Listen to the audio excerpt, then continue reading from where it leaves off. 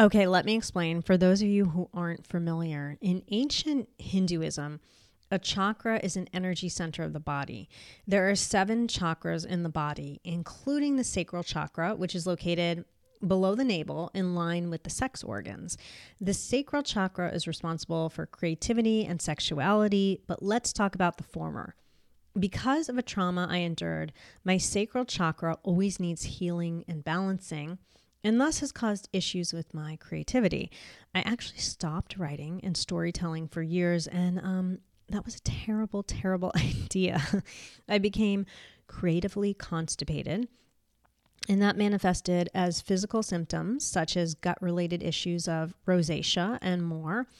I visited a Reiki massage healer, and without knowing, she addressed my issue, especially when she swayed a pendulum over the sacral chakra and it circled backwards and stopped, which is really bad.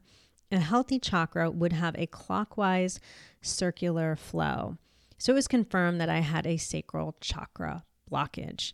If you are experiencing strange bodily ailments such as low libido, lack of creative inspiration, anxiety, chronic lower back pain, and more, you may have a blocked sacral chakra.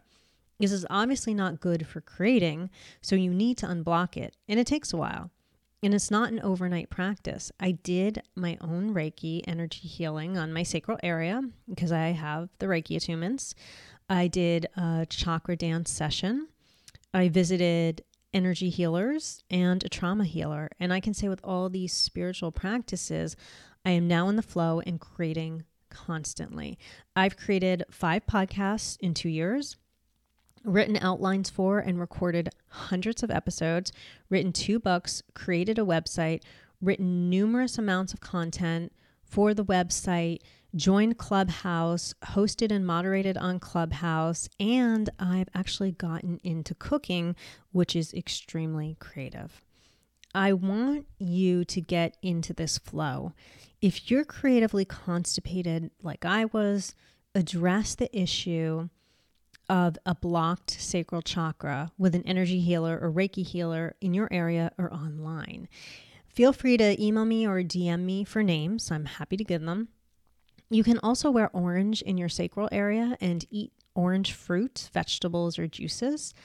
Start creating, that's because, well, you're like, why? Why would I do orange? Because orange is the color of the sacral chakra. Start creating when you feel inspired, even if they're just tiny little spurts. And inspiration comes in various forms, such as doodling in a notebook or cooking a favorite recipe. If you've undergone trauma, please talk with a mental health professional. I promise you, once you address this blockage and remove it, your overall life and creativity will astound you in spiritual, metaphysical, and magical ways. If you would like support to move into the heart space to begin removing your sacral chakra blockage and to start creating, grab my free 5-day phone challenge to begin writing. Until next episode, you can do this, and let's start writing.